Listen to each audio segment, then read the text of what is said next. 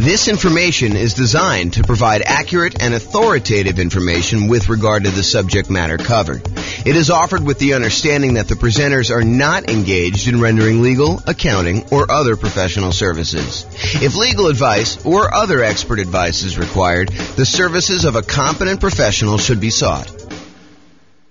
Welcome to the Overland Park Real Estate Investing and Real Estate Financial Planning Podcast. Learn all about investing in real estate in Overland Park, Kansas, with a combination of real estate financial planning and modeling with numbers specific to Overland Park, plus syndicated, more generalized recordings of live and pre-recorded real estate investing classes. Not all of them specific to Overland Park. Be sure to stay tuned after the podcast for a message from our sponsors. All right, so real estate investing shocks. I'm James Orr. So how this class came about. So I had a client, real estate brokerage client. They were under contract to buy a new construction property, and they've been under contract for a long time. I'll show you the actual dates in there.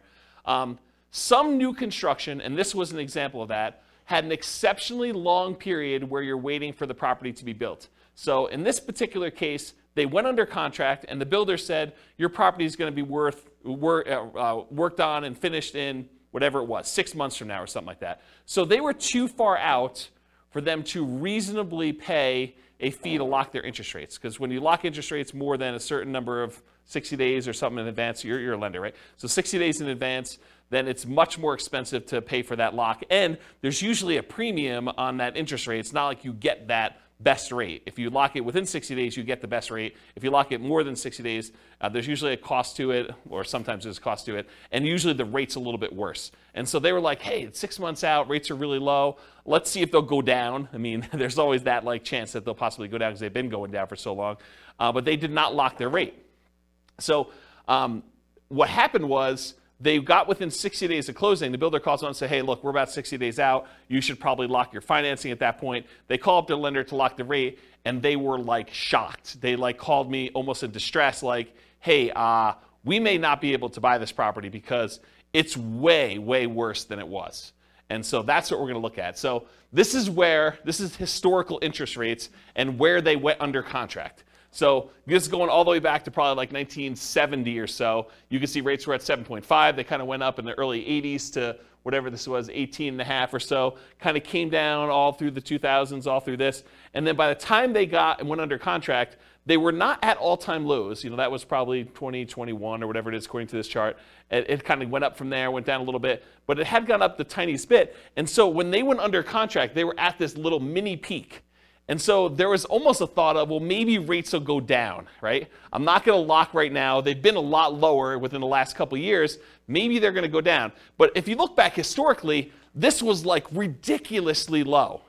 And part of what this class is going to go over is this idea of understanding history and understanding probability of what are the chances this is going to happen to me and what could happen to me.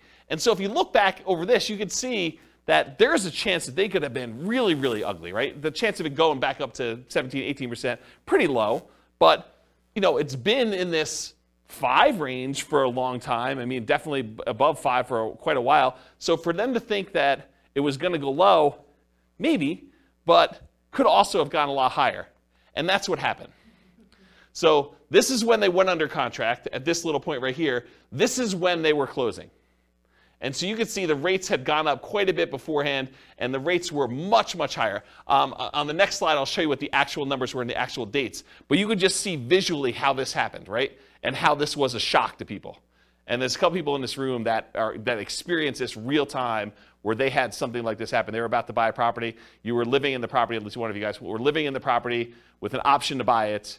And thought, okay, yeah, I'm just going to live here until my year is up because I'm nomading. And then once my year is up, I'll go qualify for a loan. Everything's going to look amazing. My numbers are perfect. If my interest rates stay anywhere near where they are, my numbers are going to be awesome. I'm going to be able to buy this property. It's going to cash flow like crazy. This is going to be perfect. And I love the house. And then this happens. And interest rates go up and you're like, oh, I can't do it, right? I'm really, really close, but it just didn't happen. So that's the hard part. Okay. So here's what happened. the rate changed. It went from about 3.55% on February 3rd, 2022, which is when they went under contract, to 5.78%. So from 3.55 to 5.78% by June 16th, 2022. That was an increase of 2.23 percentage points. So it went from 3.55 and it increased by 2.23 percentage points, or a 62.8% higher interest rate. That's crazy. And that's the shock. So their payment went from, and this is just principal and interest, their payment went from $1,929 per month to about $2,500 per month, an increase of payments of 29.6%. So their payments went up almost a third. If you thought you were going to have close to a break-even cash flow nomading this property after a year or two, but now you're going to be negative $571 per month, that's shocking, right? You were going to go buy a property, you were going to be break-even. You thought, hey, look, if I'm able to get into this thing 5% down and I'm break-even on this thing in a year, that's amazing. And now all of a sudden you do it and you're like, oh, now I'm negative $571 a month, negative almost $6,000, $7,000 a year. That's pretty insane. And that was the problem. So that's why this class exists, is I wanted to, while this was shocking, I wanted to put some perspective on all of the things that can come up that are shocking about investing in real estate. Because this isn't the only thing that can be shocking to people. But then also to point out that this shouldn't have been out of nowhere surprise. Yeah, interest rates went up and there was kind of a surprise and stuff. But to understand that interest rates were at all-time lows and that it wasn't unreasonable for them to have gone up. And it wasn't unreasonable for a lot of these other things to happen. And then what I'm going to talk about is, they're not magic bullet solutions, but sort of what could you do to mitigate or to eliminate the shocks that could possibly come up? How can we get rid of some of these shocks? And so I'll give you a list of some things, and maybe you'll think of some other ones. It's the first time I ever taught this class, and so it might get better over time. But the idea is to kind of give you a list of the different shocks, and then talk about how we can mitigate and eliminate those things. So this kind of interest rate moving up, it's not a one-time anomaly. It does happen.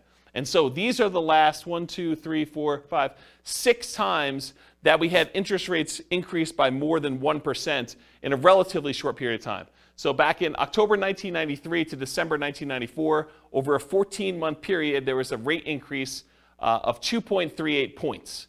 So not 2.83% in that it didn't go up 2%, but it went up, from whatever it was to 2.38 percentage points higher than that.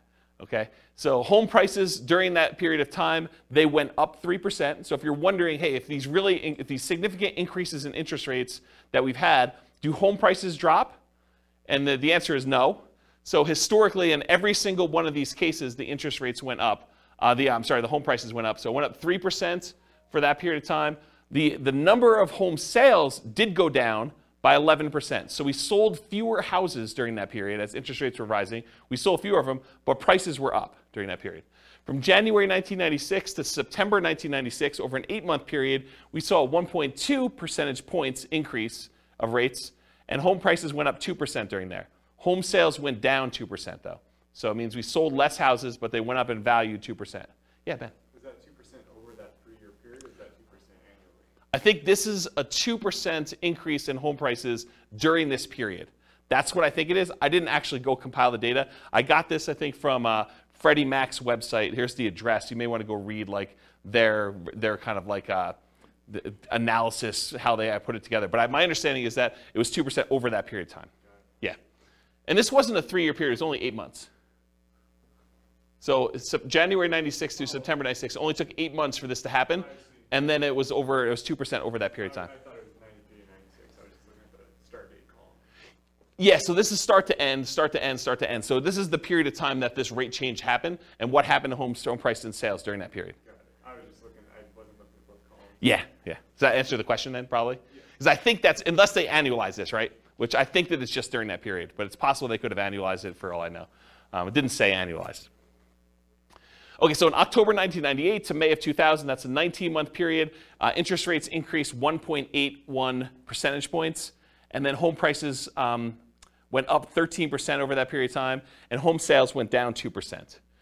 June of 2003 to June 2004, 12-month period, 1.06 rate increase, and 13% increase in home prices, 2% actually increase in home sales during that period.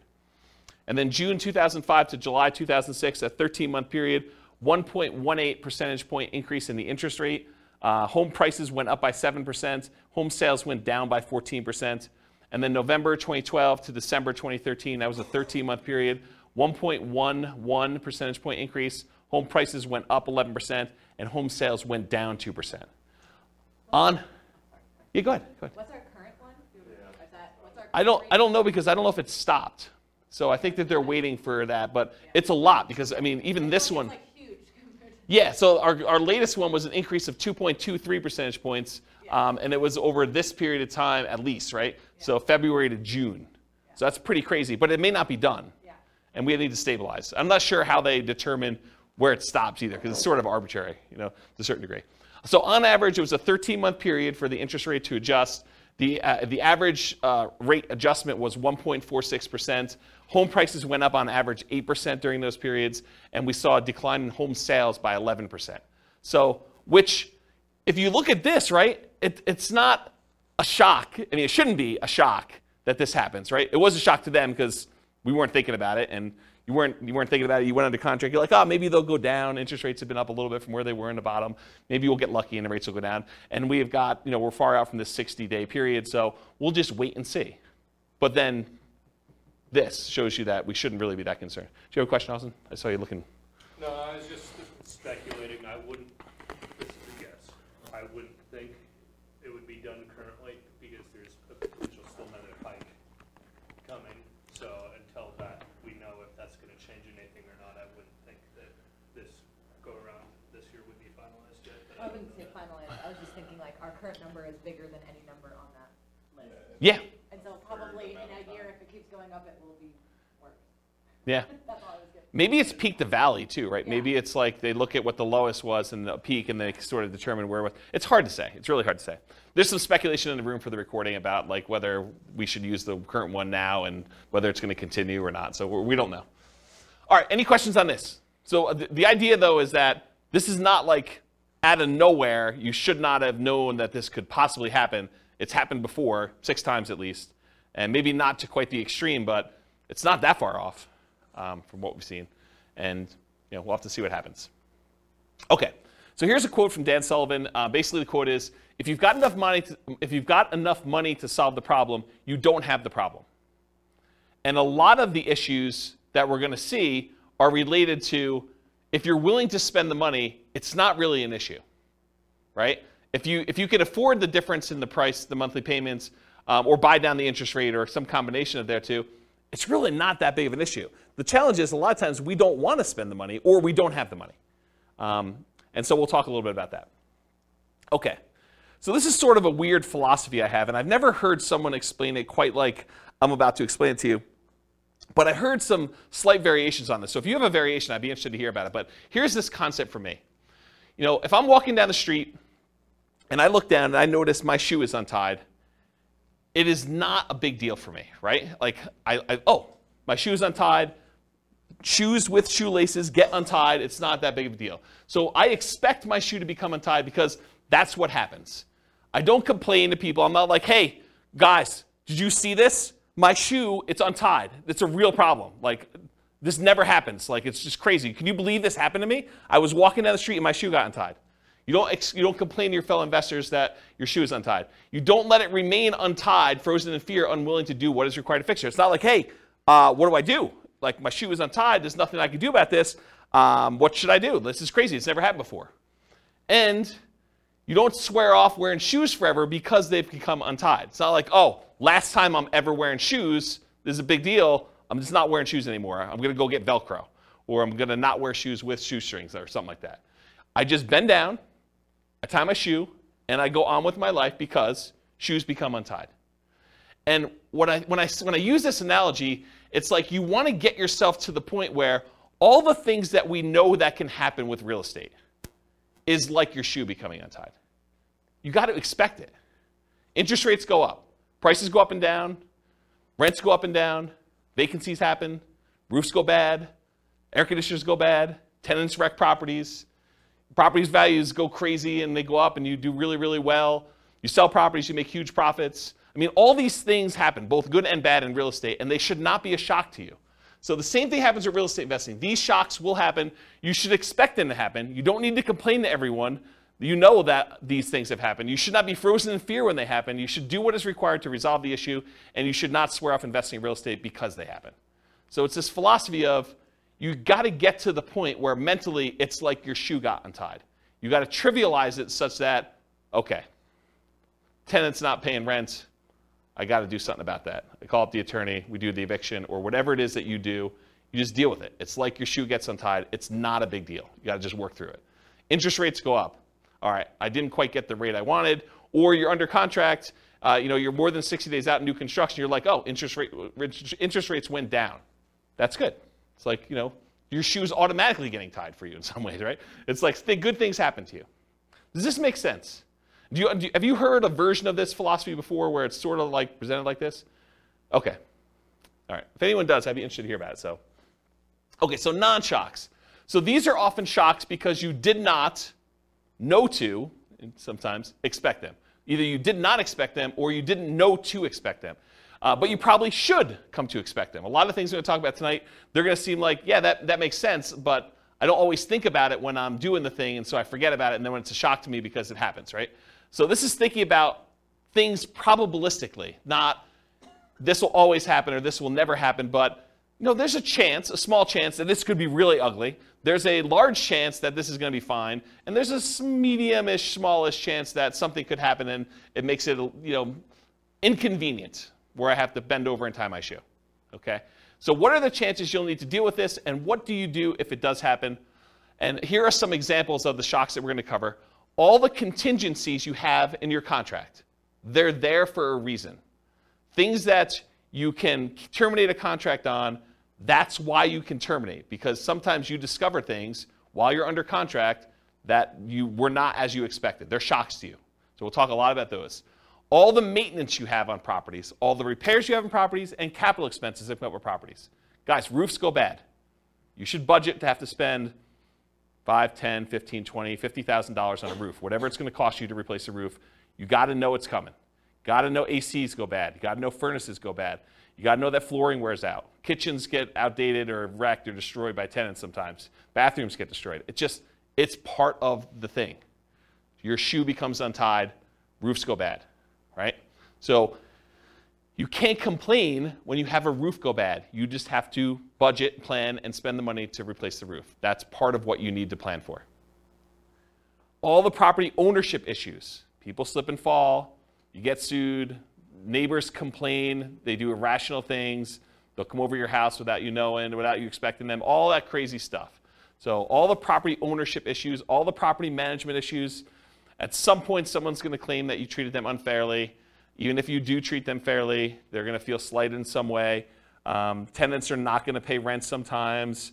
Even if you do the best job at screening tenants, all these things are going to happen. I'm not trying to be negative about it. It's just be a realist. Realize that this stuff occurs, and you got to treat it like it's a shoelace. Like, okay, I got to deal with that. I'm just going to deal with it. I'm going to tie my shoe and move on. All the natural disaster and accident issues. So there's going to be hurricanes, there's going to be earthquakes, there's going to be floods, there's going to be other stuff, things that you did not expect could happen to your property are going to happen. They could be small probabilistically, but they're possible to happen. All the asset protection issues. So all the things about slip and falls and people suing you and perhaps challenging your ownership of properties, multiple properties, or you getting in car accidents and people coming after you for that. All the stuff you deal with in normal everyday life exists. So just be aware of that. So including all the different things we're discussing in tonight's class. There are reverse shocks, as I've hinted at before. Sometimes shocks go in your favor. Home prices go up while you're under contract. Interest rates drop before you can lock in financing at a reasonable rate. The $10,000 roof repair you thought you were going to have to make when you're under contract to buy a property turns out to just be a minor patch job for $500 that buys you 5 more years. The ancient-looking air conditioner that isn't working is fixed with a simple service call for a few $100s, and it ends up working for another 10 years. These things happen. Just like you buy a property when the air conditioning is working, and it turns out you need a whole new AC unit just randomly. Like it's the coils are cracked or something that you just could not tell while you were under contract. So good and bad things happen to you. Does that make sense? Okay. So here's the intent of the class. Raise your awareness of what the shocks are. Try to give you some of the simple ideas of what the possible ways are to mitigate or eliminate them, and that there are no magic bullets or magic solutions to many of these shocks. It's not like I'm going to magically solve the roof issue or the interest rate issue for you. I'll tell you some tips and how I think about it, what you can do for it, but they're not going to solve all the issues for you. So just realize that up front.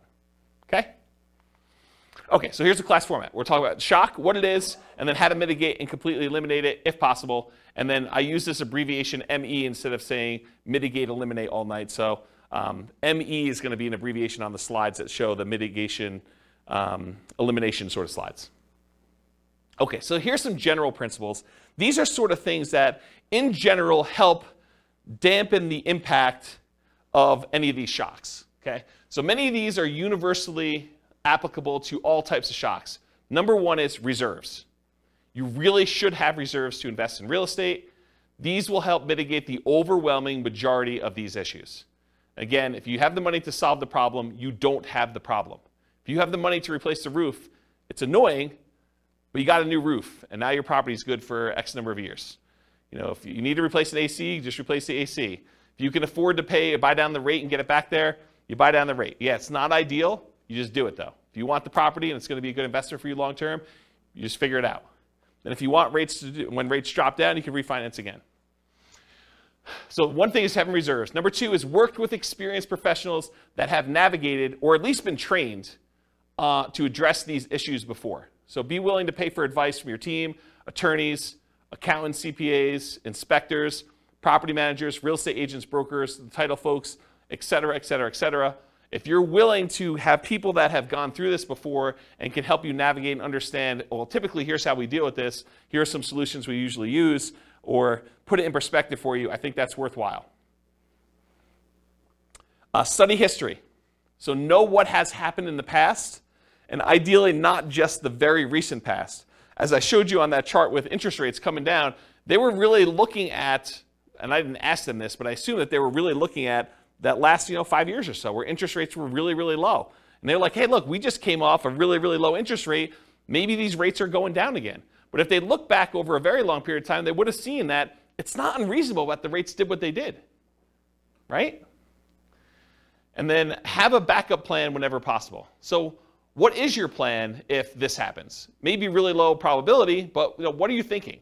And maybe there's things you can do now that will make it easier for you in the future should that come up. And then evaluate what your risk exposure is and determine what level you're okay with.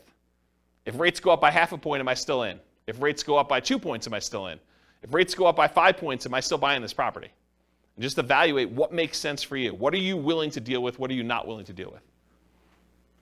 And then patience. I think this is part of the manage your expectations sort of philosophy. It's like, what's reasonable for you? Like, what do you expect to happen? Do you expect every property that you go to buy that you will have no things come up on inspection? Or that you'll never have a property go vacant? Or you'll always be able to get the rent you estimated when you buy a property? Or that rents always go up? You can always rent it for more than you rented it for the previous time. Managing your own expectations and knowing what it is. You don't hit home runs every at-bat. It's not like every time you do this, everything goes perfectly and you score. Do what is within your circle of control and let go of things outside your circle of control. They had no control over the interest rate. They did have control as to whether they were willing to pay the premium to lock in that early.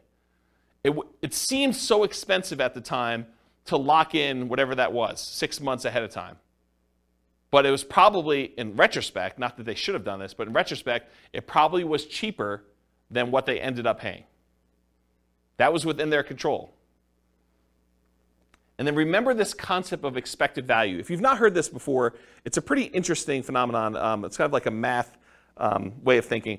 If you have aces, you're playing poker, and you've got 2 cards down. If you've got aces and someone else has 2-5 offsuit, you have the odds in your favor if you have aces and they have 2-5.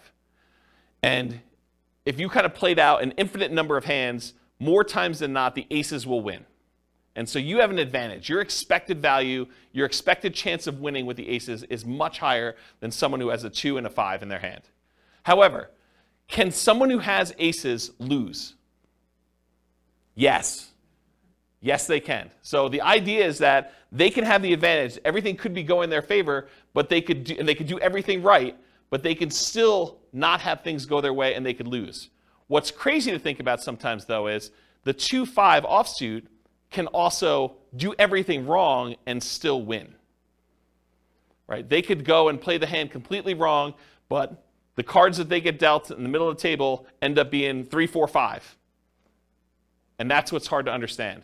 So you got to think to yourself, okay, the odds look really good if I do these things for me to win. Not saying I'm guaranteed to win, but they look really, really good. And you got to be careful because sometimes, like with the 2-5 offsuit, you do the wrong thing and you get rewarded. You locked in 6 months earlier and paid the premium, and that seemed like the wrong, it may have even seemed like you were doing the right thing at the time, and maybe that ended up not being the right thing. And you could still end up that being correct if you had interest rates go up by 2.65%, over that period of time too. Okay. Any questions on patience? Cool. So I'm going to go over some different groups, the stuff before you buy a property, the stuff when you're under contract, the stuff post-closing once you own a property, some things specific to selling, and some extras. I think there's only one extra that I've gotten here. So that's the groups we're going to do. So let's go over before you buy. And some of these, once I go over 1 or 2 of them, they're similar enough we're going to be like, okay, we already know that. All right, so you're out looking for a property to buy. You find an amazing one. You want to put in an offer, and maybe even do put in an offer, but you find out there are multiple offers. This could be a shock to you. If you've never been in a market where you have multiple offers on a property, or you've never bought a property before and realized that the really popular, very desirable properties sometimes get more than one person bidding on it, you may not be ready for this. Anyone who's kind of been buying a property in the last 2 years has been like, oh yeah, multiple offers here, we see 20 of them. But if you're brand new, you haven't seen that, could be a shock to you. If you are looking for the best of the best properties, why would it surprise you that other people also like that property and want it too? So it should not be a shock. So here's the mitigate or eliminate thing with multiple offers. If you are willing to compete, make strong offers that have the best chance of getting accepted. And I have a slide coming up from a class I did called the 10 tips to get offers accepted in hot markets. I'll kind of give you the 10 tips, but if you really want the 2-hour version of that, go watch that class. And then the next thing when you're doing multiple offers is work with a professional who understands multiple offers and can give you some tips for doing it. And again, you're not going to win every one of them. It's just impossible. If you have 20 offers on a property, which is an extreme case for really, really hot markets, 19 of them don't get it. And then know your market. Sometimes it makes sense to make a strong offer right away with short deadlines to avoid competing offers. You go see a property, you're like, okay, this one's really, really good. I definitely want this. I have a feeling it's going to get multiple offers on it. So I'm going to come in hot tonight, make an offer, tell them I need an answer by 9 a.m. tomorrow. And you come in really strong with your offer. It has to be so compelling that they're not willing to wait to see what other people are willing to do. And so that could be a strategy. Or sometimes it makes sense to wait, let all the other people show it, let them put in their offers, and then have your agent call the other agent and say, hey, what does my guy really wants it, what does my guy need to do in order to get this one accepted? What do they need to beat? And they can tell them, go ask your seller, because sometimes you're not supposed to give away that information without permission from your seller, but go ask your seller, say, look, if you want the best offer, I'm willing to come in and make it happen. You just need to tell me what that number is. And so there's an incentive for the seller to tell you what number it needs to be. And it is impossible to always know which one of those options to go with. You can't know whether you should come in early or you can't know if you should wait, because there's maybe some agents or some sellers that are like, if it's a reasonable offer, I just want it, I want to get it done with. And sometimes it's like, I want what's happening at the end. Okay? Can't see? All right, cool. So 10 tips to get offers accepted in hot markets. So this is from a 2-hour class I did of the same title. And I'm just going to really quickly run through the list, but go watch this class if you want details. And we're sort of post-hot market as I teach this, but it could come back later, and then you definitely want to go review that class. So number 1, 10 tips, price. So improve on your price. Number 2, be willing to make up an appraisal gap. So if the property doesn't appraise, be willing to make up any difference or to completely waive that you need an appraisal at all. Number 3, use escalation clauses. So sometimes you'll want to say, I'll go $5,000 above the next highest offer. So you can actually use an escalation clause to increase your offer price to that. Number 4, call the seller's broker and find out what the seller wants in their offer to make sure you can match as many things as possible so that the seller gets what they want. Sometimes it's not always about price. A lot of times it's about price, but sometimes it's timing, or I really don't want to move the pool table, or I really don't want to do an FHA loan. As long as it's conventional, I'm fine. I've got concerns that it won't go FHA or VA or whatever it is. So you got to find out what the seller wants. You do that by calling the seller's broker. Have your lender call and verify and tell the seller's agent that you are qualified, you're going to close on the loan, that you're good to go. And make sure you have the best ideal loan for getting the job done. One that's going to be easy for that property to sell with. You can waive the inspection or do a limited inspection or do no, or I guess waive it is doing no inspection at all, but you can do things with the inspection to make it more attractive.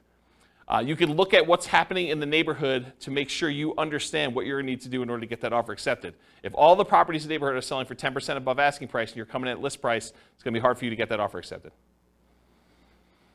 Earnest money, so you could increase how much earnest money you're putting up with a deal. I think that signals some strength. You could also make your earnest money non-refundable so that if you don't close for any reason, you don't get it back.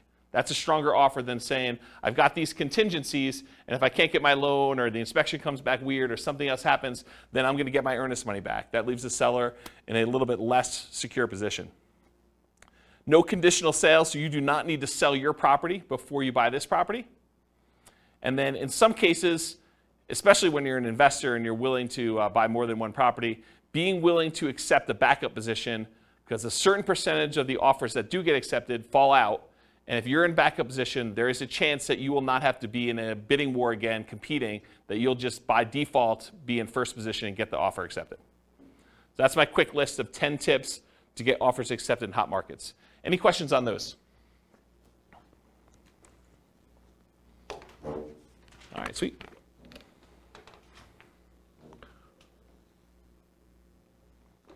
All right, cash offers. So you're making offers, we're getting loans to purchase the property, but you keep getting beat out by cash offers. For some people, this is a shock. They're like, hey, look, I'm offering $10,000, $20,000, $30,000 over asking price, or maybe you're just asking full price. Whatever it is, you're making really strong offers, but they're not accepting your offers. You're like, what do I need to do? I offered $30,000 above asking price, and you wait 30 days and you see the property close and it didn't sell for $30,000 above asking price, but you were getting a loan and the person that bought it paid cash. So you're seeing that you're being beaten out by cash offers. What do you do about that? That's a shock for some people, by the way. They're like, why is this happening? It's frustrating. So same stuff for getting offers accepted in hot markets. Do as much of that as you can. You might also evaluate whether you're willing to pay the cost to use a service that allows you to make cash offers. There are services you could pay a fee to where you can then come in and they buy it cash and then you actually refinance out of it for some form. They'll vary a little bit depending on how they're structured, but that's the basic idea. Are you willing to pay the premium to make it a cash offer? Then maybe you don't need to go $30,000 over. Maybe you just need to pay 2 points or 3 points on a cash offer deal. Okay? Any questions on this? All right, limited accessibility. So either you can't schedule a showing, something about the property, they're not letting people in until a certain day that you can't make, or they're not letting people in at all because of a certain situation going on with the property, or they have very limited time in the property when there. For example, we only are allowing 15-minute showings, one person at a time. This happened during COVID. 15-minute showings at a time. We can only have one person in the property at a time at all. And we're only doing showings between noon and 4 o'clock when someone's able to take the dog and they're not at work. And so there's a really limited time, and you only have 15 minutes in the property because there's like people booked directly behind you and everything is packed. And you can only see the property for 15 minutes. Sometimes it's hard to make a decision on a property in 15 minutes. Sometimes but sometimes it's tough. Or you must see it with other buyers, agents, tenants, or sellers present. There are other times you're looking at a property and the seller insists that they be there. Or the tenants are there because they will not allow you to be in their property without them being present, so you don't go look at their room that they're growing weed in or something like that.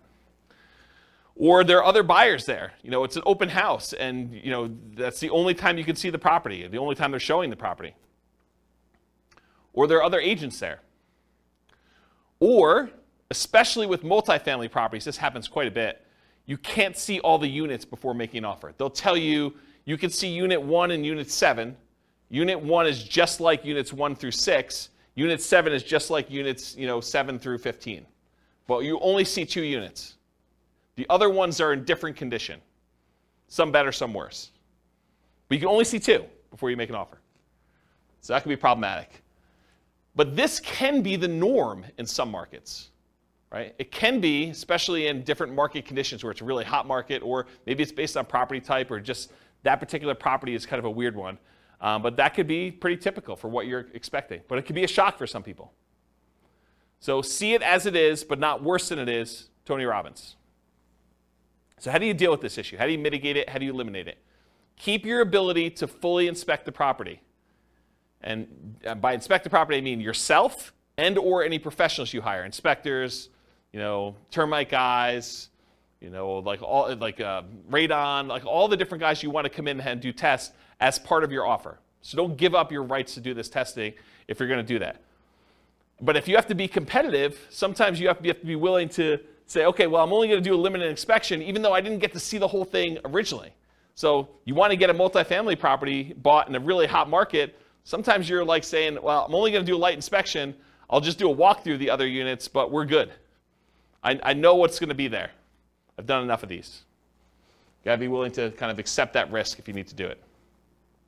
And then evaluate what your reasonable exposure is and what the probability is that will happen, and bake that into your offer. Say, look, I've seen enough of these at this point. There probably are some ones that need a full kitchen remodel, probably some that need a bathroom remodel. So I'm out at most, whatever it is, $15,000, $20,000, whatever number you put in for your remodels. And so that could possibly be the case. And I can't imagine every single one of them is going to be like that. So let's say half of them are. And so you could say, there's probably a X% chance that that's the case. So I'll go ahead and bake that into my offer. I know that I'm going to possibly have to come out of this. If it's better than that, great. If it's worse than that, yeah, I got a little worse of a deal. Okay? Any questions on limited accessibility? All right, not having all the information. So you're wanting to make a decision, whether you're going to make an offer or not, but you don't have all the information you need. Maybe you're missing HOA docs to be able to tell if you can use it as a rental, or that you could park your RV, or put a little ADU, additional accessory dwelling unit back there. Maybe you're missing solid rent comps. You're just unable to get rental comps for this particular property. You really want to call your property manager. They're not open until Monday. It's Friday night. You're looking at this property. You just can't get it to make a decision. Or maybe you're missing property financials. This happens all the time with multifamily properties. You want to get financials for the property. They're like, yeah, you'll get them when you go under contract, but we're still preparing them and I don't have them. And we already have 14 people looking at the property in the next 2 days. Got to make a decision. You're missing info on the condition of parts of the property you're unable to see. Snow is on the roof, tenants in one or more of the units. It's a hoarder house. You can't see past all the boxes and garbage. There's times when you will not have the information you need in order to make a decision. So how do you deal with, how do you mitigate or eliminate this lack of information? It's rare that you'll have all the information you need up front, especially with multifamily properties. You need to move forward to get more information, like going under contract, but keeping key contingencies. So if you're like, look, I really want to see the financials, well, make your offer, subject to you getting these financials and being able to terminate the contract if you can't get them. And again, you got to weigh this. If you ask for so many contingencies, it may make your offer weak and you may not get it to begin with. So you got to balance this act of, hey, look, I'm making an offer. I'm not demanding that I have the financials, but I really want to see them. But I'm moving forward regardless of what they are. And then you make your decision based on that. And sometimes doing things like what I just suggested of moving forward, but getting the information later, comes at a cost. Paying for an inspection, paying for an appraisal, paying for professional opinion or advice on a property that you may ultimately not end up buying. That's part of the buying process. You're going to pay some of those costs, and sometimes you're not going to end up buying the property. And sometimes you buy with incomplete or sometimes inaccurate information. So sometimes you buy a property and you never get the information from the seller. You're guessing. It's incomplete history. Or sometimes they give you information and it's wrong. They tell you, yeah, the HOA allows RV parking here. and you come to find out that that was not correct. Or Airbnbs. That's another good example. All right, so try to evaluate what risk you're likely to have and what risk you might have and decide if you're willing to take that or not. In some cases, you might be risking the cost of inspections, the cost of appraisals, and or your earnest money. Most contracts are going to be written as what we call earnest money contracts, which means if you don't perform, you and the seller agree, if you don't perform buying the property, that you and the seller agree that they get to keep your earnest money as liquidated damages for you not being able to perform. So if you put up $5,000 as earnest money, and for some reason you're unable or unwilling to perform and buy that property, they keep the $5,000, and that's what their reward is for you not performing. However, there are some versions of the contract where you could check a box or you could write it differently, and it becomes specific performance, which means you and the seller agree that if you don't buy the property, they will sue you and force you to buy the property or force you to pay damages. And it's not just $5,000. Okay? So the risk is if you have a specific performance contract and you don't perform, then you could have a lot more responsibility or obligations to the seller than whatever you put up as earnest money. So from a seller's perspective, if you offer them a contract that's specific performance, that may encourage them that you're really serious and that you're willing to perform, but it comes at a pretty significant risk to you. So depending on how it's written, it may be more than just the cost of the inspection or the appraisal and your earnest money if things really go south and you have to terminate or give up on the purchasing of the property. It may be that you're forced to buy it, and then you got to deal with whatever issues that made you not want to buy it to begin with, and then maybe you sell it or maybe you keep it. Okay? Any questions on this lack of information? And that does apply to like more than just this. Like if you're trying to terminate a contract and it's specific performance or earnest money, it's not limited to this one idea. It's just in general. I just finally got to it. Does that make sense, everybody? Okay, cool. Is this helpful for folks? Okay. All right, so we covered all the stuff for before you're under contract. Let's talk about being under contract. Changing interest rates. That's what started this class, especially with long closing windows like new construction.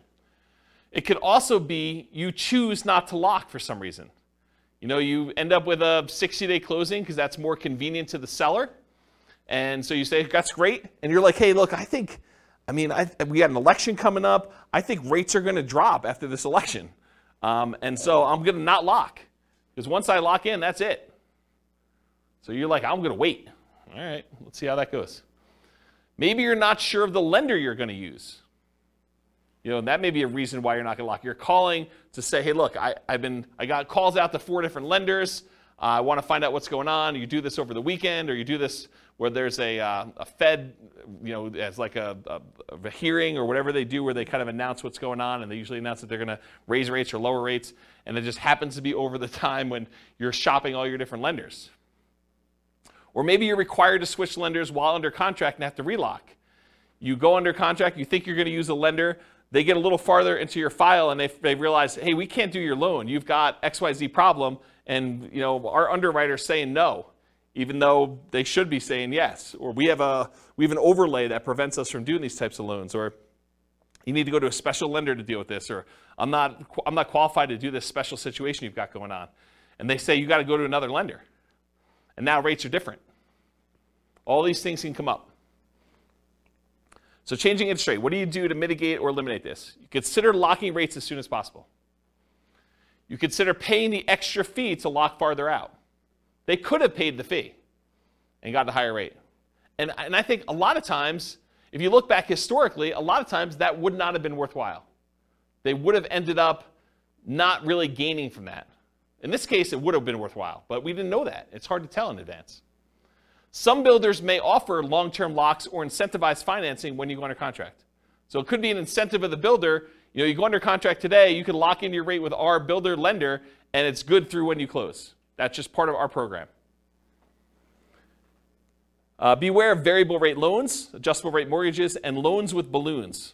So adjustable rate mortgages are mortgages where the interest rate can change. A lot of times they're fixed for 2 years or 5 years or whatever it is. And then after that, they can adjust. Sometimes they adjust once and they're fixed for another 5 years. Sometimes they adjust every month. Sometimes they adjust every 6 months. Sometimes they adjust every year. Depends on which version of the adjustable rate mortgage you have. And then loans with balloons. A balloon on a loan means you're going to pay on a loan for 10 years or 20 years. And at the end of the balloon period, then the entire balance of the loan is then due. So you might be paying as if it's a 30-year loan, but it has a 10-year balloon, so the payments look like you're going to pay off the loan in 30 years, but by the time you get to year 10, they're like, okay, you now owe $300,000 of this $400,000 loan. We want the full $300,000 in full on year 10.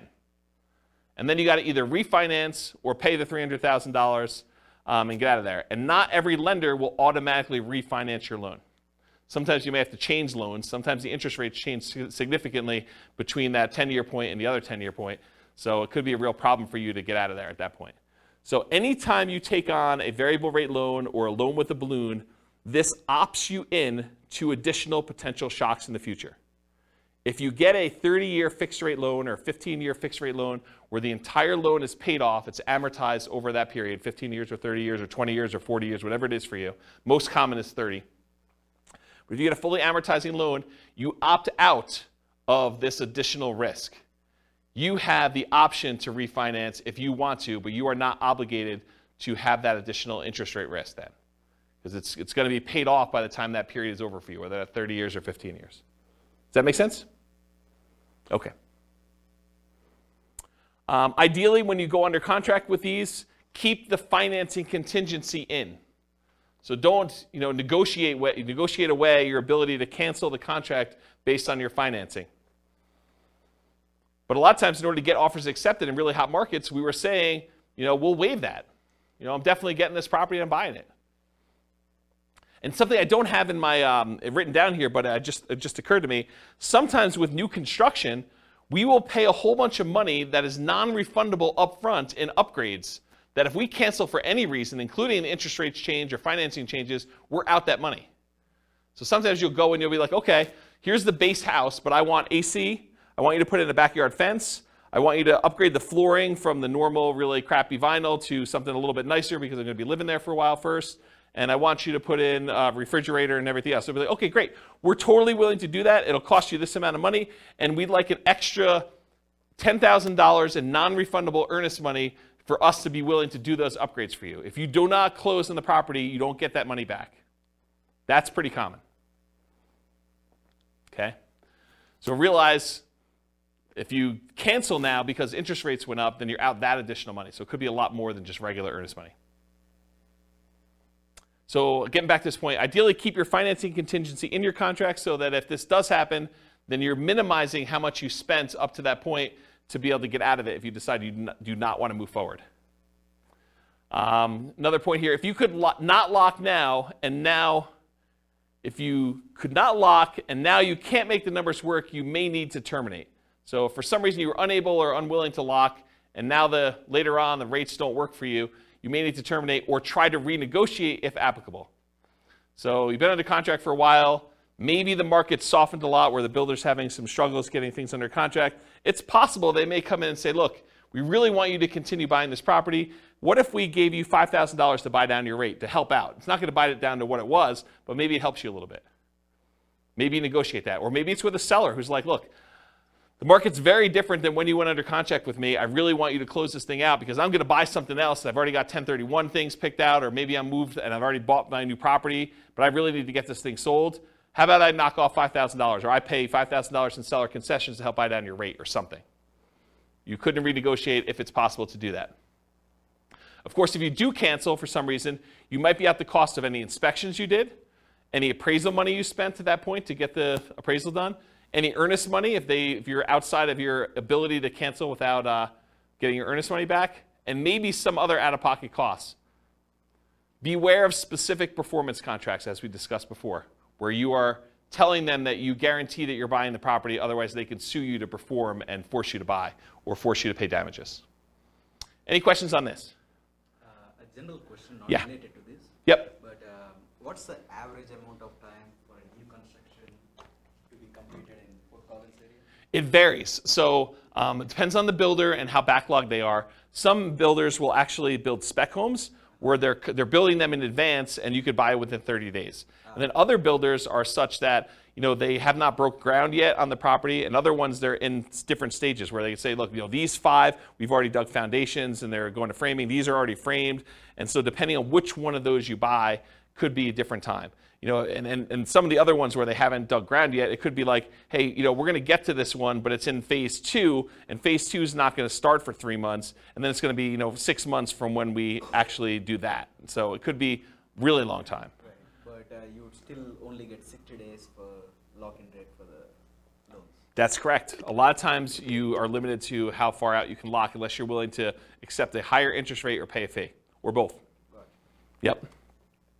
Yeah, so there's trade-offs when you're doing this. Do you pick one that's going to be ready in 30 or 60 days and think that, I want that? Or is there something really special about this lot that you really want this one and you don't like the models they have on the lots that are there? Maybe it faces the wrong direction for you. Maybe it's only a couple of bedrooms, or maybe, the prices are different. There's all sorts of variations as to why you might wait. So it's really tricky. Okay. That make sense? Yeah. All right, cool.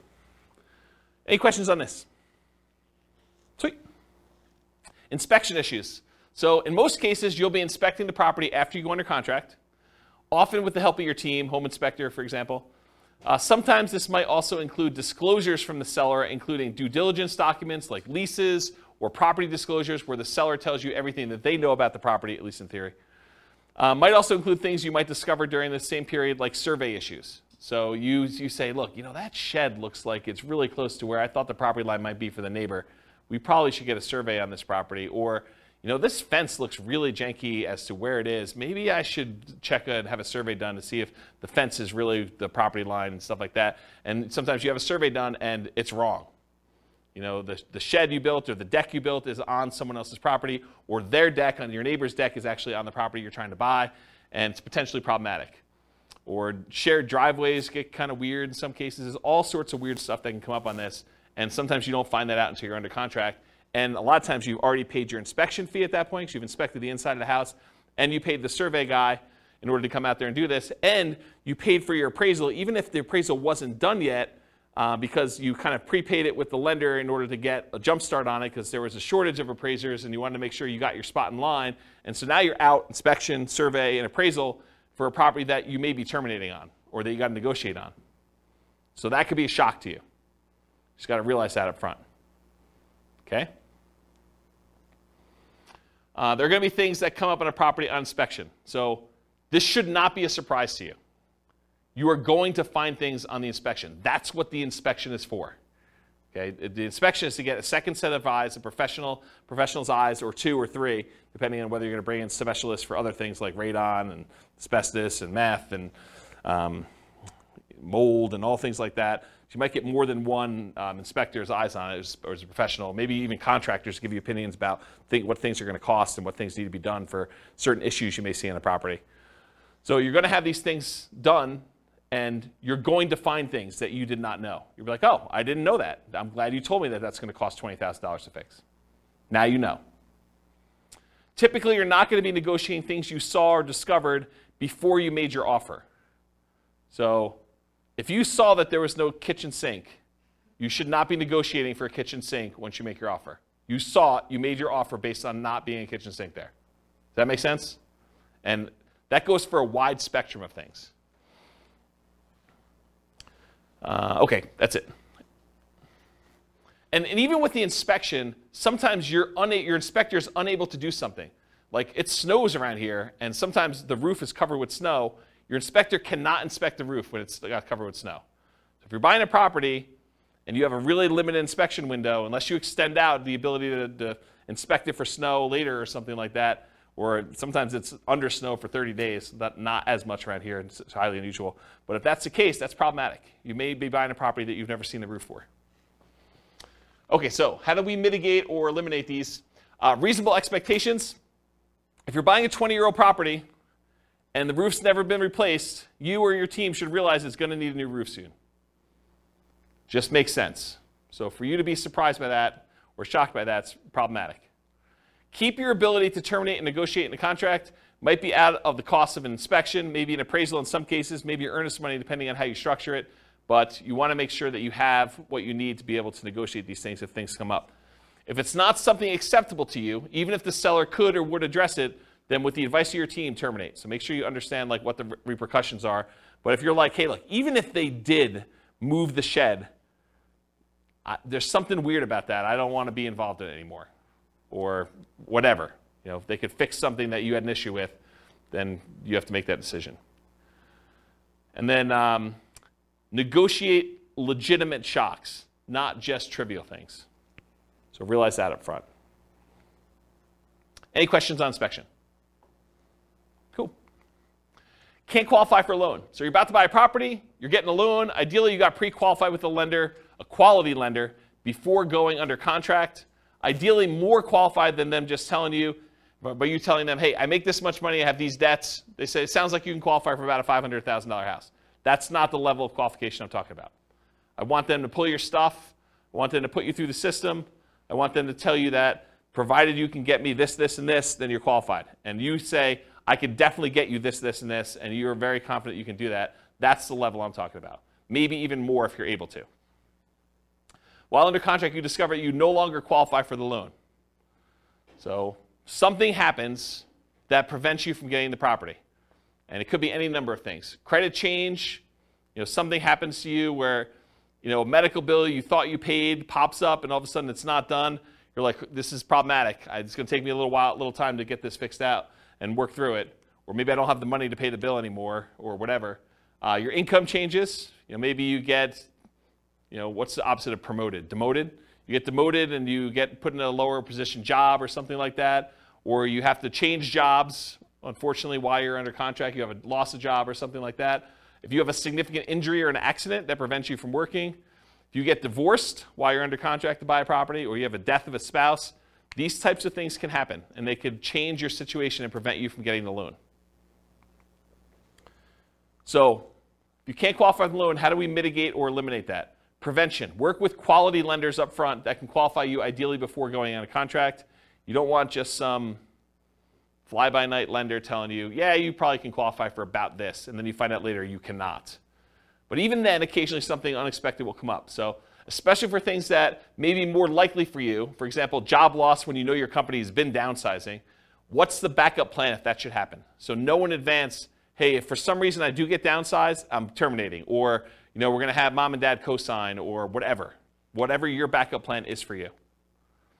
Or at a minimum, what's the cost to me if this happens, and am I okay with that? What's it going to cost me in inspections and appraisals? And there are some cases, it's very rare, where a lender will eat the appraisal if for some reason you don't qualify for the loan. It's pretty uncommon, but in some cases they do. I know of one credit union around here that does. Actually, I know of another bank that does too. There's 2 banks that I could think of that do that, but I don't think of anyone else. Do you know of anyone else that does that? Yeah, it's pretty uncommon. So be super careful about that, and you could lose your earnest money. Sometimes there are deadlines for you to object to being able to get acceptable financing, and sometimes that deadline will appear days before your closing. So imagine for a minute they say, hey, look, your loan objection deadline is the 25th of the month, and we're closing on the 30th of the month. So there's a 5-day period when you cannot get your earnest money back if something happens to you. If you lose your job in that 5-day window, you don't get your earnest money. Because your last day to object to you not being able to get the loan was the 25th. But your closing is set to be the 30th. So if you get in a car accident, get injured, get divorced, something happens to you at your job, credit score changes significantly enough, all those things can impact it. I had a client once, was under contract to buy a property, and they got married while they were under contract. And when they went down to the bank to open up a joint checking account, because they were buying the property together, it was like, they're getting married, they're going to buy a house. Went down to the bank to open up a joint checking account, and the banker, very innocently, and to help them, I'm sure, said, would you like overdraft protection on your checking account? They're like, yeah, that sounds good. Let's do overdraft protection. So they went and did that. They opened up, by getting overdraft protection, they opened up a new line of credit. It changed their credit score enough where they barely qualified for the loan because it actually gave them a hit to their credit score. So be super careful. Talked about that. All right, cool. So what happens if you can't get insurance on a property? Sometimes you can't get insurance at all. You go to buy a property and you realize this is uninsurable, not able to get insurance at all. More commonly, you might not be able to get reasonably priced insurance for the property. You'll call down to insurance and they'll be like, hey, so this is a weird property and it's got ABC going on with it. in order to get insurance, it's going to be 3 times what you thought it was going to be. You're like, whoa, that is expensive. So be aware that that can happen. Sometimes properties are in flood zones, and you might not know they're in a flood zone. It's not like there's water on the ground in flood zones all the time, right? It's flood zones because it occasionally gets flooded. So flood insurance can be expensive. It might be more expensive than you thought it was going to be based on location, age, composition, history, something like that. So be aware. The other one on here is fire. Fire?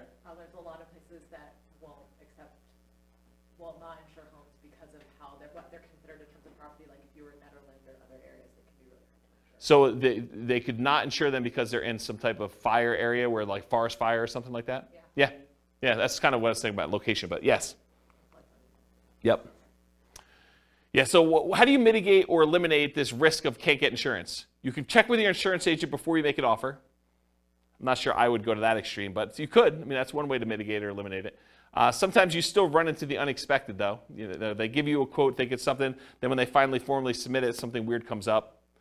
Most lenders require insurance if you're getting a loan, so are you willing or able to buy the property for cash if you can't get insurance on the property? And is it that good of a deal? You could also try alternate insurance providers, other insurance agents, especially ones that do more unusual policies. So I had a property once that I personally bought, and I don't remember the details. This is probably 20 years ago at this point. But there was some really weird thing where I was unable to get insurance on it, and I had to go to like one of these really obscure insurance agents to get the policy on it. And it was a little bit more expensive. It wasn't that bad. It was probably like 50% more than what I was expecting it to be. It wasn't a deal killer, but it was unexpected. It was unusual.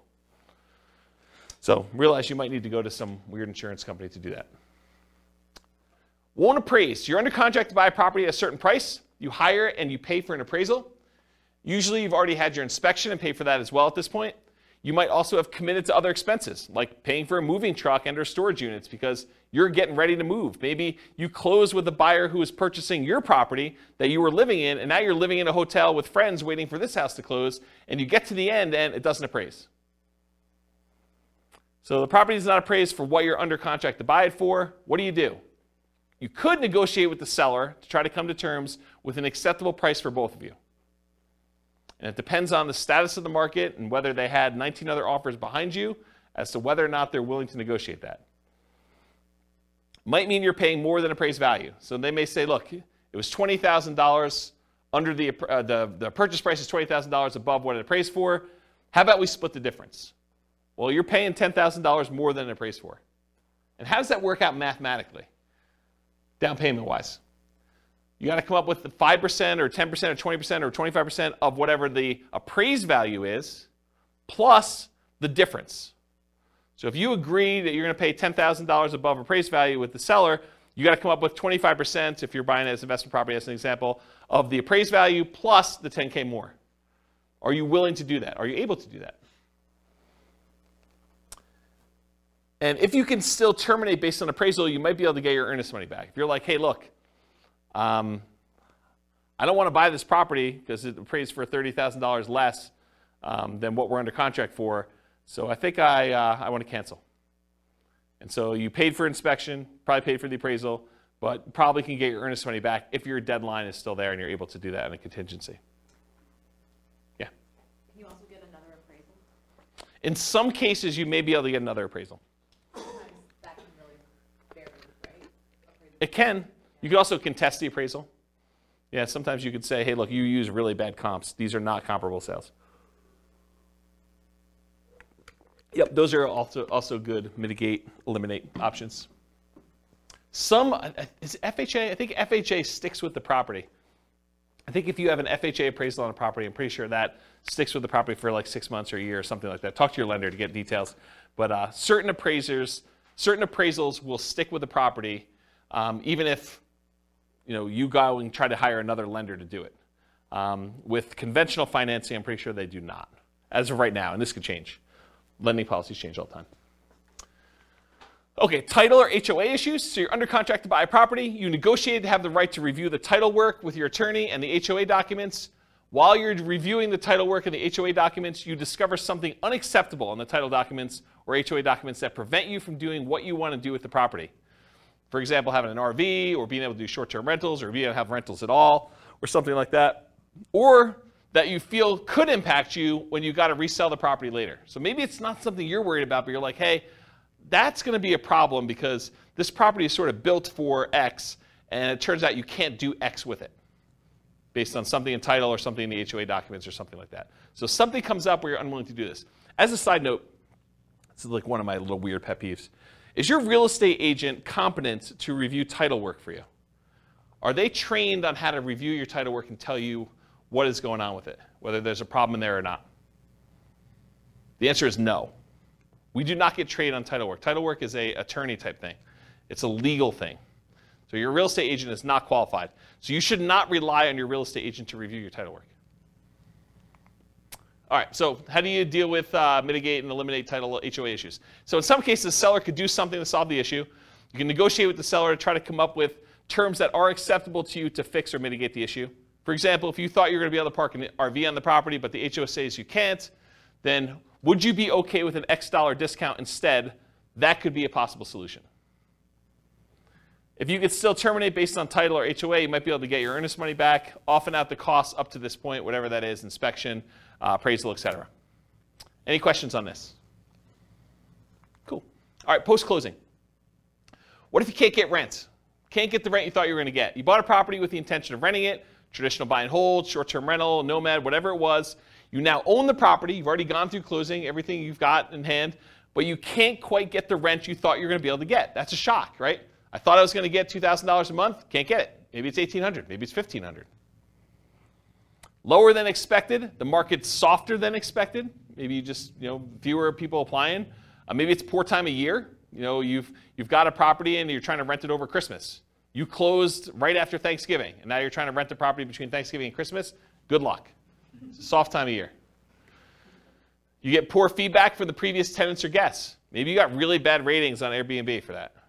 Maybe you got, there's a new website comes on where tenants get to rate the quality of the properties, or maybe that exists in your marketplace, and you got really bad reviews.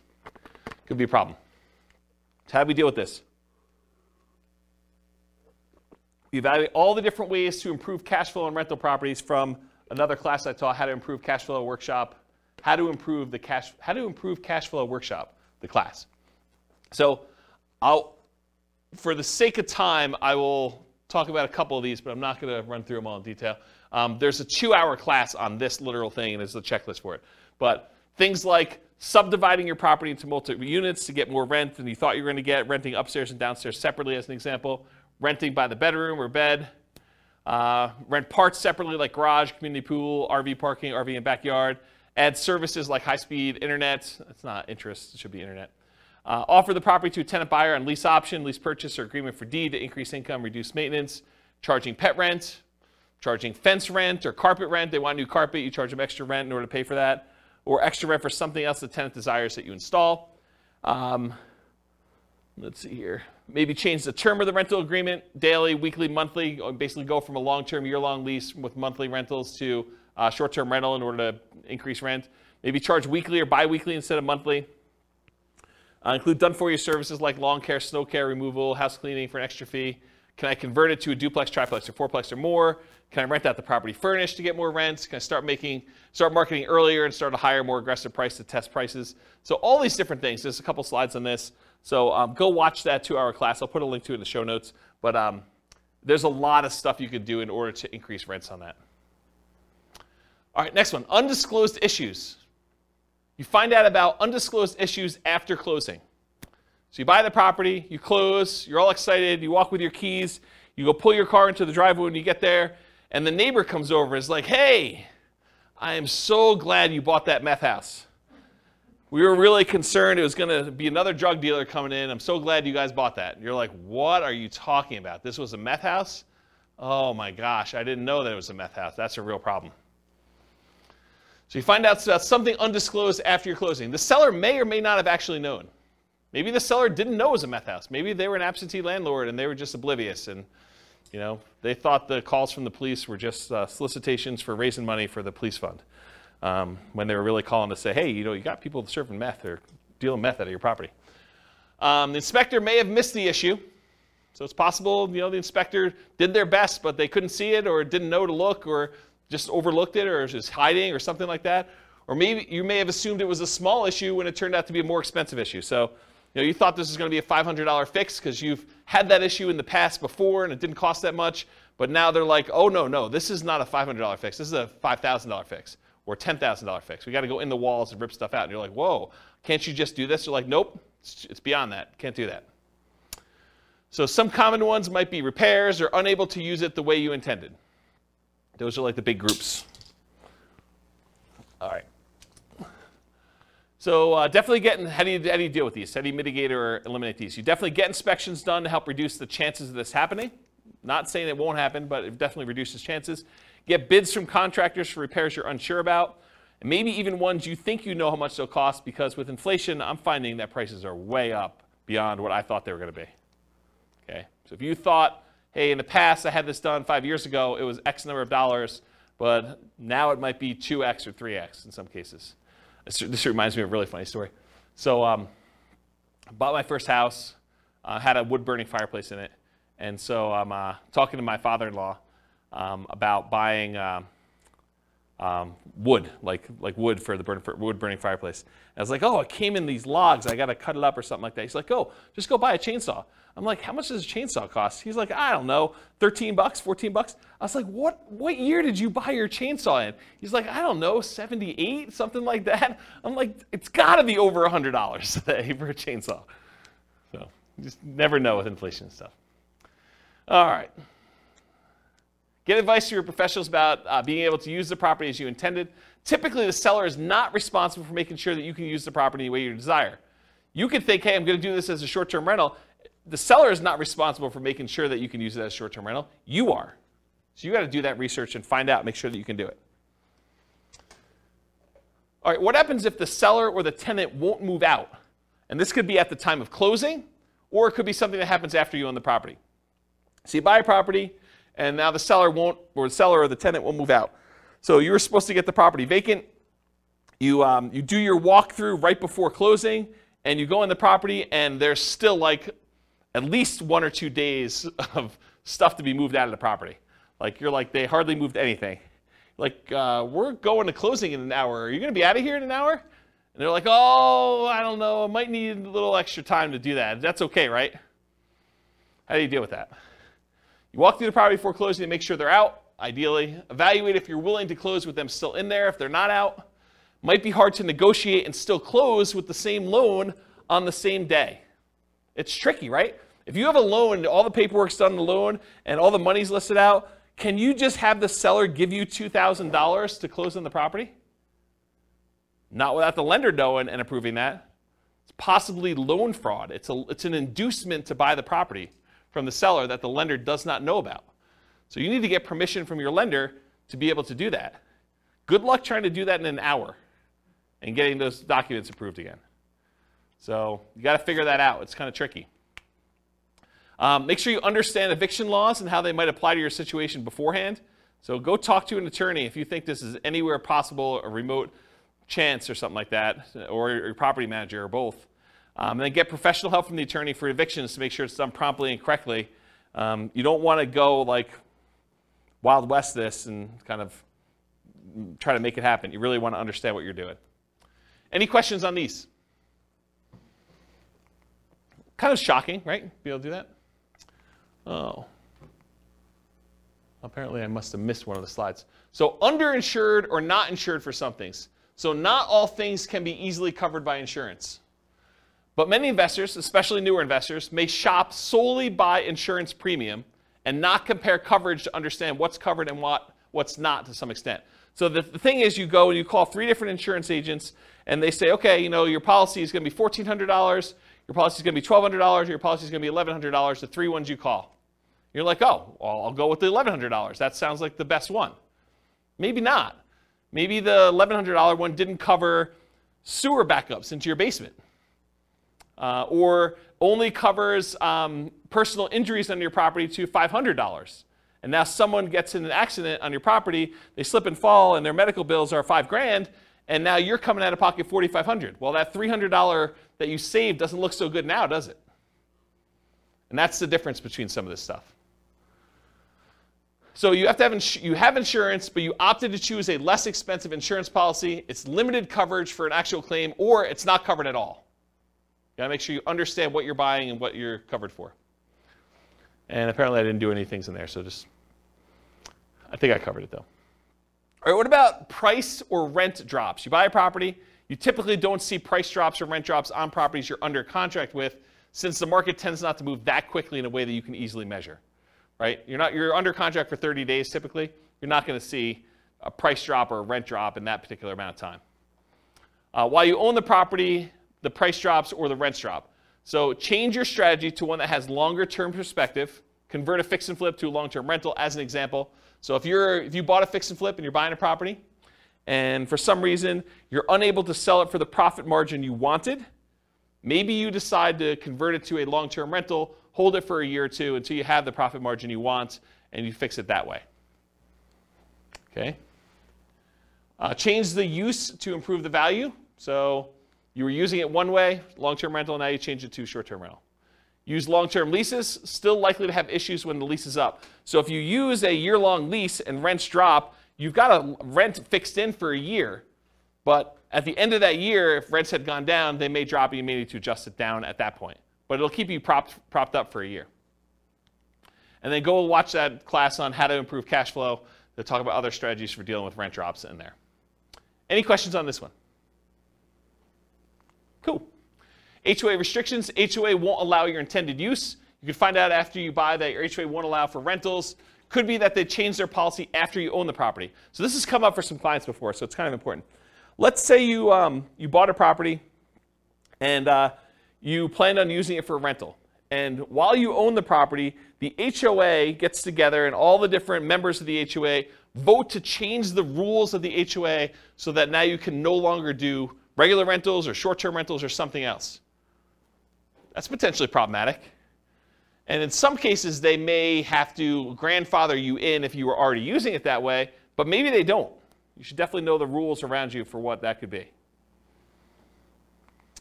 So read through your HOA docs is how you mitigate or eliminate it. Read through the HOA docs carefully before buying, often done while you're under contract. It may also be done prior to making an offer, but it's often not practical. Most of the time, they're not giving you HOA docs to read before you go under contract. Most of the time, it's done afterward. You may not have access to them until you're under contract, and you may need to act quickly on in-demand properties just to get your offer accepted. Get the help from your attorney interpreting them if you're concerned.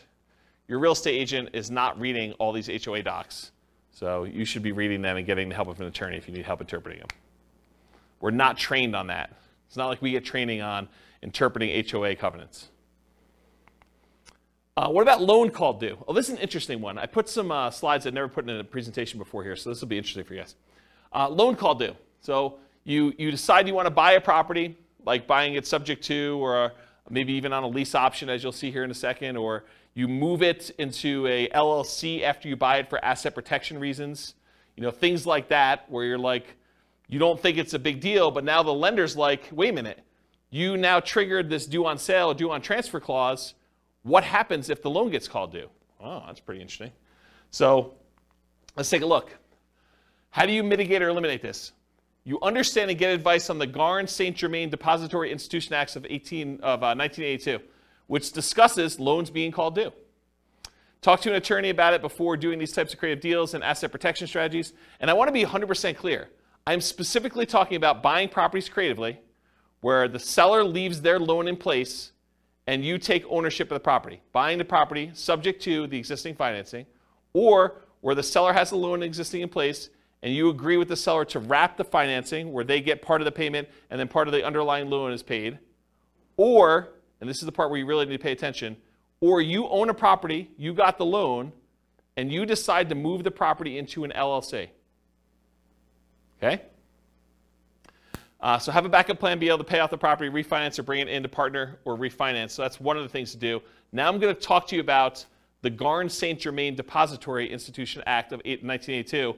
There's a link on here with this on here, but since you guys are not going to go read it, I'm going to explain it to you, okay? Because I want you to understand what this covers and what this doesn't. So this is 12 U.S. Code 1701 J3, preemption of due on sale prohibitions. This is all about due on sale clauses.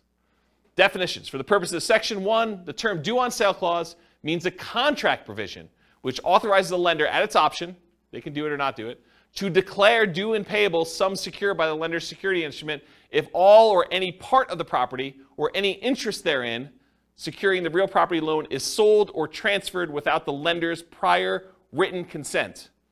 So if you actually sell or transfer in the property without the lender's written consent, this is what this applies to. The term lender means a person or government agency making a real property loan, or any assignee or transferee in whole or in part of such a person or agency. The term real property loan means a loan, mortgage, advance, or credit sale secured by a lien on the real property, the stock allocated to a dwelling unit in a cooperative housing corporation or a residential manufactured home, whether real or personal property, and the term, the residential manufactured home, means a manufactured home is defined in section blah, blah, blah, which is used as a residence. The term state means a whole bunch of other stuff. I'm going to ignore that line. All right, so let's get into this. The loan contract and terms governing execution or enforcement of due on sale options and rights and remedies of lenders and borrowers, assumptions of loan rates, Section 1, notwithstanding any provision in the constitutional laws of any state or the contrary, a lender may, subject to subsection C, enter into or enforce a contract containing a due on sale with respect to a real property loan. So they can enforce this. Except as otherwise provided in subsection D, the exercise by the lender of its option pursuant to such a clause shall be exclusively governed by the terms of the loan contract. So basically the terms of this are in the document itself, and all rights and remedies of the lender and borrower shall be fixed and governed by the contract. So it's in the paperwork you sign at closing. In the exercise of its option under a due on sale clause, a lender is encouraged to permit an assumption of real property loan at the existing contract rate or at a rate which is at or below the average between the contract and market rates, and nothing in this section shall be interpreted to prohibit such assumption. So basically what they're saying is, hey, if you're taking a property over subject to, the lender is encouraged, according to the law, to permit you to assume the loan at a rate that is at or lower than what it is. Okay? They don't have to, though, but they're encouraged to. All right. There's a bunch of stuff in here. I'm going to see where I want to start reading. I'm going to skip some stuff. But, so it talks about the dates that these come into play, basically any stuff before 1982, which is no longer really relevant. So I'm going to skip that part. It says respective properties originated in national banks or credit unions. That's what it applies to. Does not apply to, it does apply when they have successors or transferees. So here's something interesting. So does not apply pursuant to subsection. A lender may require any successor or transferee of the borrower to meet customary credit standards applied to loans. So they may require you to have a credit report and apply to the loan. And the lender may declare the loan due and payable pursuant to the terms of the contract upon the transfer to a successor or transferee of the borrower who fails to meet such customary credit standards. So if you don't qualify for the loan to assume it, the lender could say, then all of it's due. That's their solution. A lender may not exercise its option pursuant to a due on sale clause in the case of transfer of real property, which is subject to this subsection where the transfer occurred prior to that date. I probably didn't need to read that one. Okay, that's good. Here we go, though. This is where it gets really crazy. Okay, here's where the exceptions are. Exemption of specified transfers or dispositions. Have you guys ever heard this concept? Like, if you're going to go buy a property subject to, or you're going to move something to an LLC, as long as you kind of do it into a trust, everything's good to go, right? We're going to see about that. All right, so the lender may not exercise its option pursuant to the due on sale clause upon 1, the creation of a lien or other encumbrance subordinate to the lender's security instrument, which does not relate to a transfer of rights of the other occupancy of the property. So if you get another loan on the property, you get a second mortgage, does not trigger due on sale. 2, the creation of a purchase money security instrument for household appliances. You get a loan to buy household appliances, does not trigger due on sale. A transfer by device, descent, or operation of law on the death of a joint tenant or tenant by its entirety. Someone dies, they transfer ownership of the property, that's exempt. The granting of a leasehold interest of 3 years or less. If you rent the property for 3 years or less, that does not trigger the due on sale clause. However, I'm going to continue reading. Not containing an option to purchase. If you do a lease with an option, that triggers the due on sale clause. Says it right here. If you do a lease option, it triggers the due on sale clause. A transfer to a relative resulting from the death of a borrower. So you die, you want to give it to your kids, that's cool. Doesn't trigger the due on sale. Transfer where the spouse or children of the borrower become an owner of the property. That does not trigger the due on sale clause. A transfer resulting from a decree of a dissolution of marriage, legal separation agreement, or from an incidental property settlement agreement by which the spouse of the borrower becomes an owner of the property. You get divorced, one owner owns it or something related to that, doesn't trigger it. A transfer into an inter vivos trust. This is the one we were talking about, right? A transfer into an inter vivos trust in which the borrower is and remains a beneficiary, and which does not relate to a transfer of rights of occupancy in the property.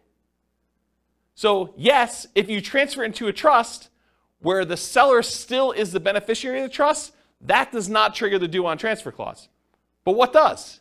You transfer into a trust, and then that trust's beneficiary is someone other than the original seller, the original owner of the property, that does trigger it.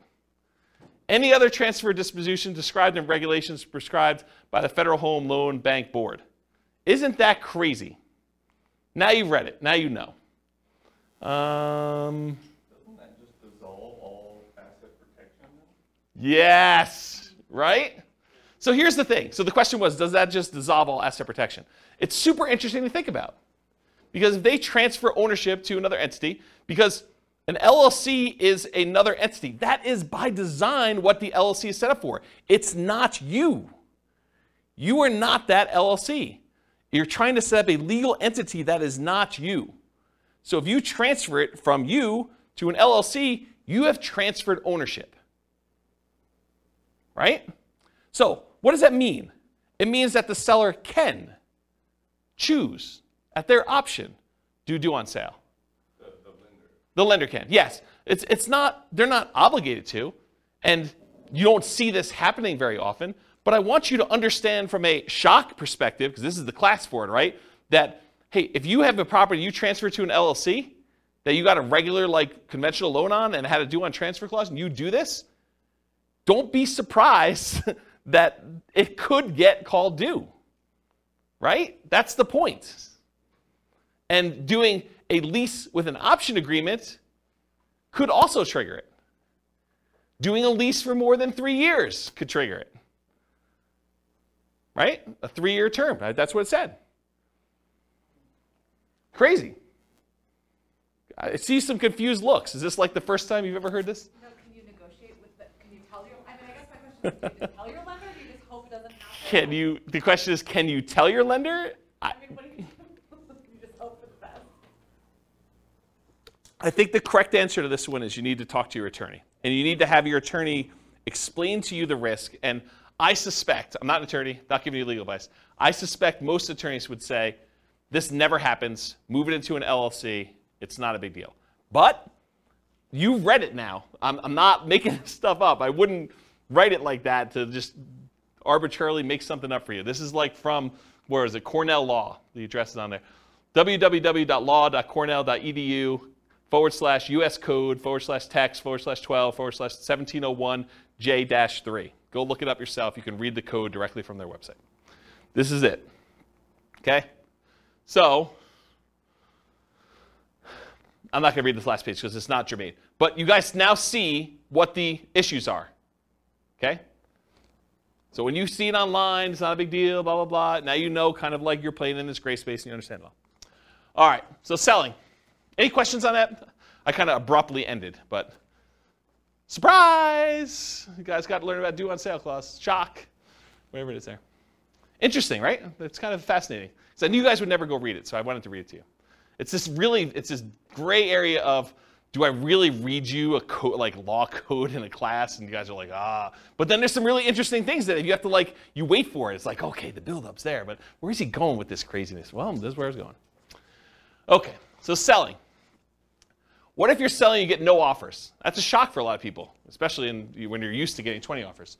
You're trying to sell your property, you're marketing it or hired a professional market for you, and you're not getting offers on it. So how do you mitigate or eliminate that? Increase your marketing, improve the desirability of your property, and I define that as change the price, improve the price in some form or another, improve the condition of the property, make it more desirable for them to want to buy it, or improve the terms or financing available for the property. Those are really the three levers you can pull, right? You can increase exposure, get more people looking at it, and hopefully you find the one that wants to buy it. You can change the price to attract more people to it. You can change the quality of the property itself, or you could change the terms upon which you're selling it, or the financing is another way of saying that. So you could bribe them to get better financing. If they couldn't afford the $2,000 a month P&I payment, you could pay $5,000 to buy down their interest rate. Now it's $1,900. Now it looks more attractive. That type of idea. Any questions on this? Buyer backs out. You're trying to sell a property. You got a buyer on the hook. They're under contract to buy the property with you. What happens if they don't go through with it? Marketed property for sale, find a buyer, buyer backs out. So mitigate or eliminate this. Realize that your negotiating power diminishes significantly once you go under contract, and it shifts largely to the buyer with their contingencies. Your strongest negotiating position is before you accept an offer. So try to negotiate as much as you can before that point. You lose a ton of power once the buyer goes under contract and they have all their normal contingencies in the contract. Then the power shifts to them.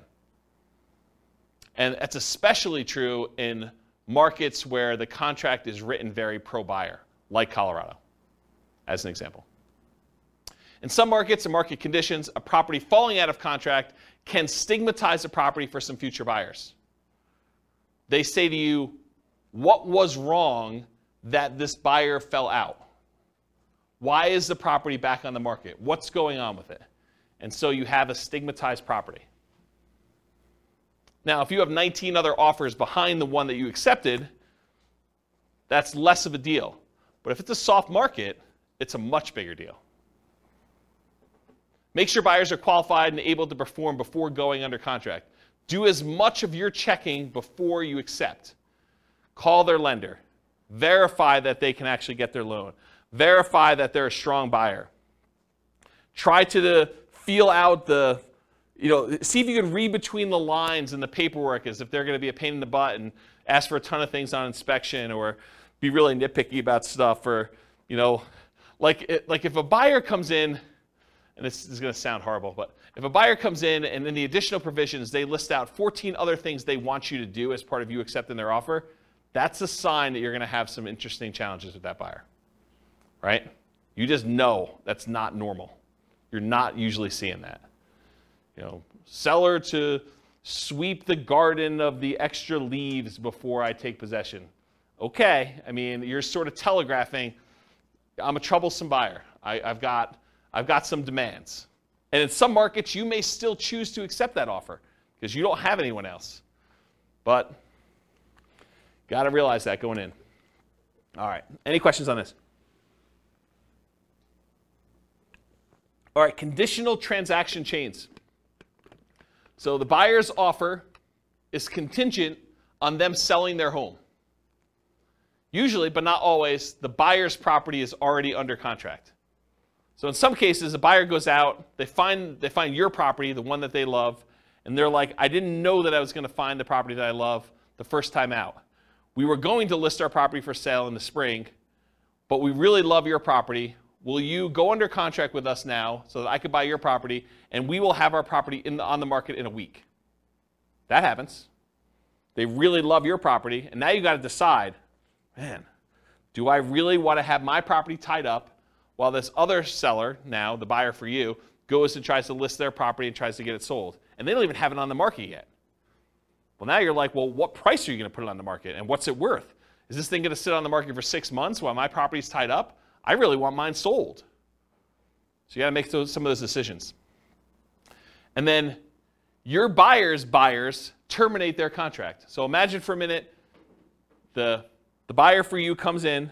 They say, I really want to buy your property. You're like, okay, what's the situation? You're like, well, we have a buyer already on our contract, and we gave them, they gave us 60 days to be able to close on it. So we can close on yours in 43 days because that's how long we have left to do it. So you're like, okay, I accept that. But now their buyer, for some reason on inspection or they can't get the loan or whatever, they terminate. But they were going to use the down payment from the sale of theirs to buy yours. That's potentially problematic, So evaluate the strength and likelihood that your buyer's buyer will close on the property. You got to really look back at this and say, how sure are they going to close? Are they past inspection? How qualified are they? Can I talk to their lender? But you want to do all this before you accept their offer, because then you lose negotiating power. Understand this extra risk. This should not be a shock. If you accept an offer like this, you really should make sure.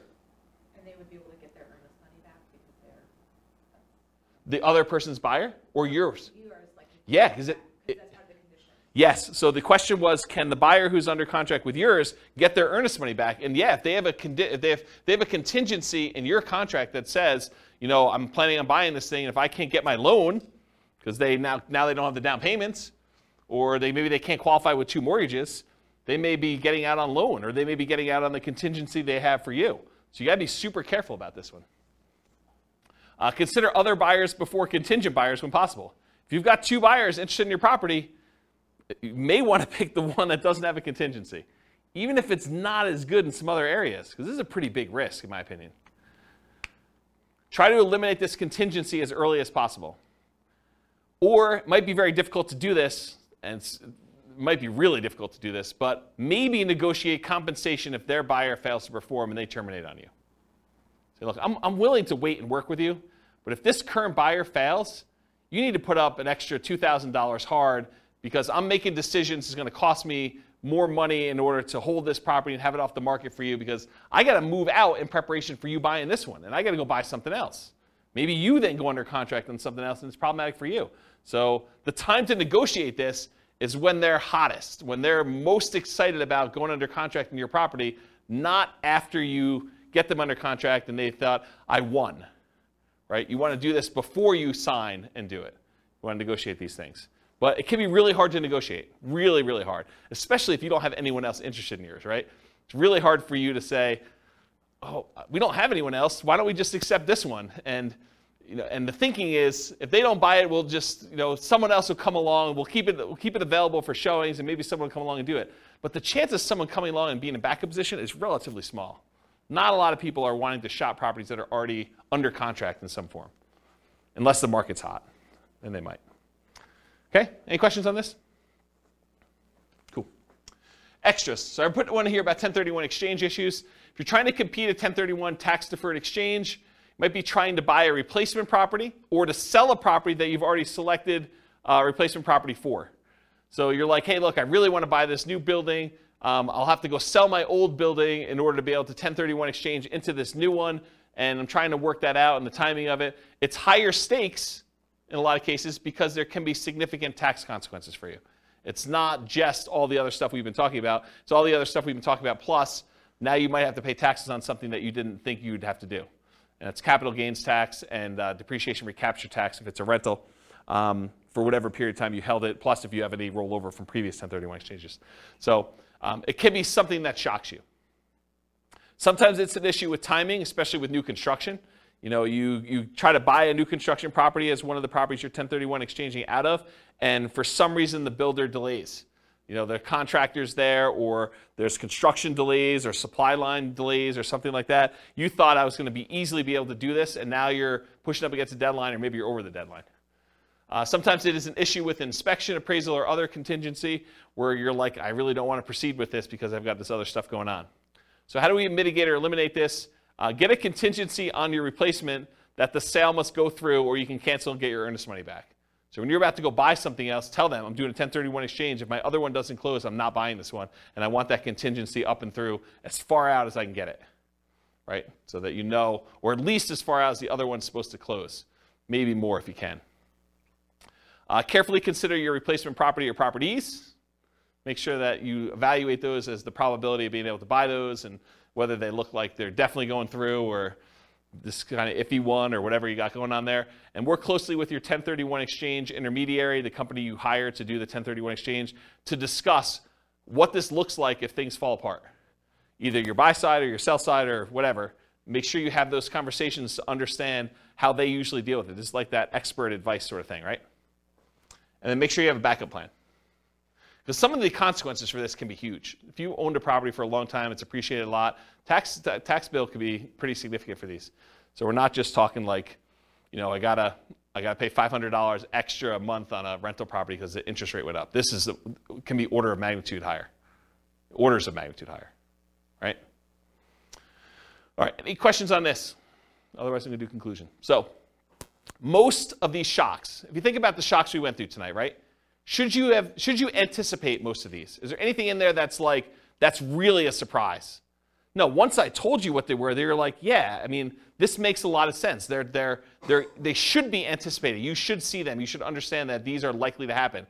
Now, what probability? What's the chance of them happening? Could be really small, could be very common, right? So you got to understand like where we are with that. But getting professional advice and guidance and having reserves can help mitigate most, if not all, that we're likely to experience. Can you see that why having reserves can just say, okay, yeah, that's annoying, but if I want to do it, I'm still going to do it because it's just a little bit more money. And sometimes it's just money at different times, like the roof. It's not like you didn't have to do a roof. It's like you know a roof's coming. It's just now I had to do it at a time that was inconvenient for me.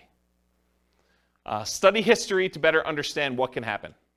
So it's helpful for you if you can look back and say, hey, interest rates have been a lot higher than where they are now. The chance of this thing going up from here is really high. And knowing that that's a real risk for you. Okay. Any questions? Was that helpful? Kind of a crazy class? Surprise. Surprise all sorts of stuff. I really like that due on sale thing. I think that was pretty cool. No one goes and reads. They just say, on the internet, they say if you do a trust, that's how you get around it. Don't ignore what the law actually says. Just do the trust thing. Okay. All right, cool. No questions? Awesome. Thanks for coming, guys. I do appreciate it. I will see you all next week if you're coming.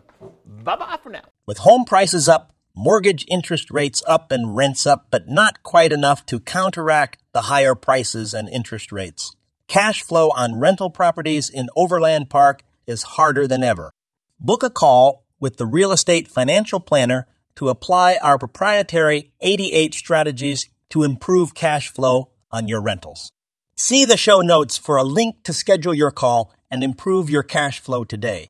If you're a real estate agent, lender, or professional in Overland Park that wants to help our real estate investor listeners, consider reaching out to learn about collaboration opportunities with this podcast. We'd love to add more value to our listeners by having you assist our investors buy, sell, and finance their real estate investments. See the show notes to schedule a call to discuss collaboration opportunities.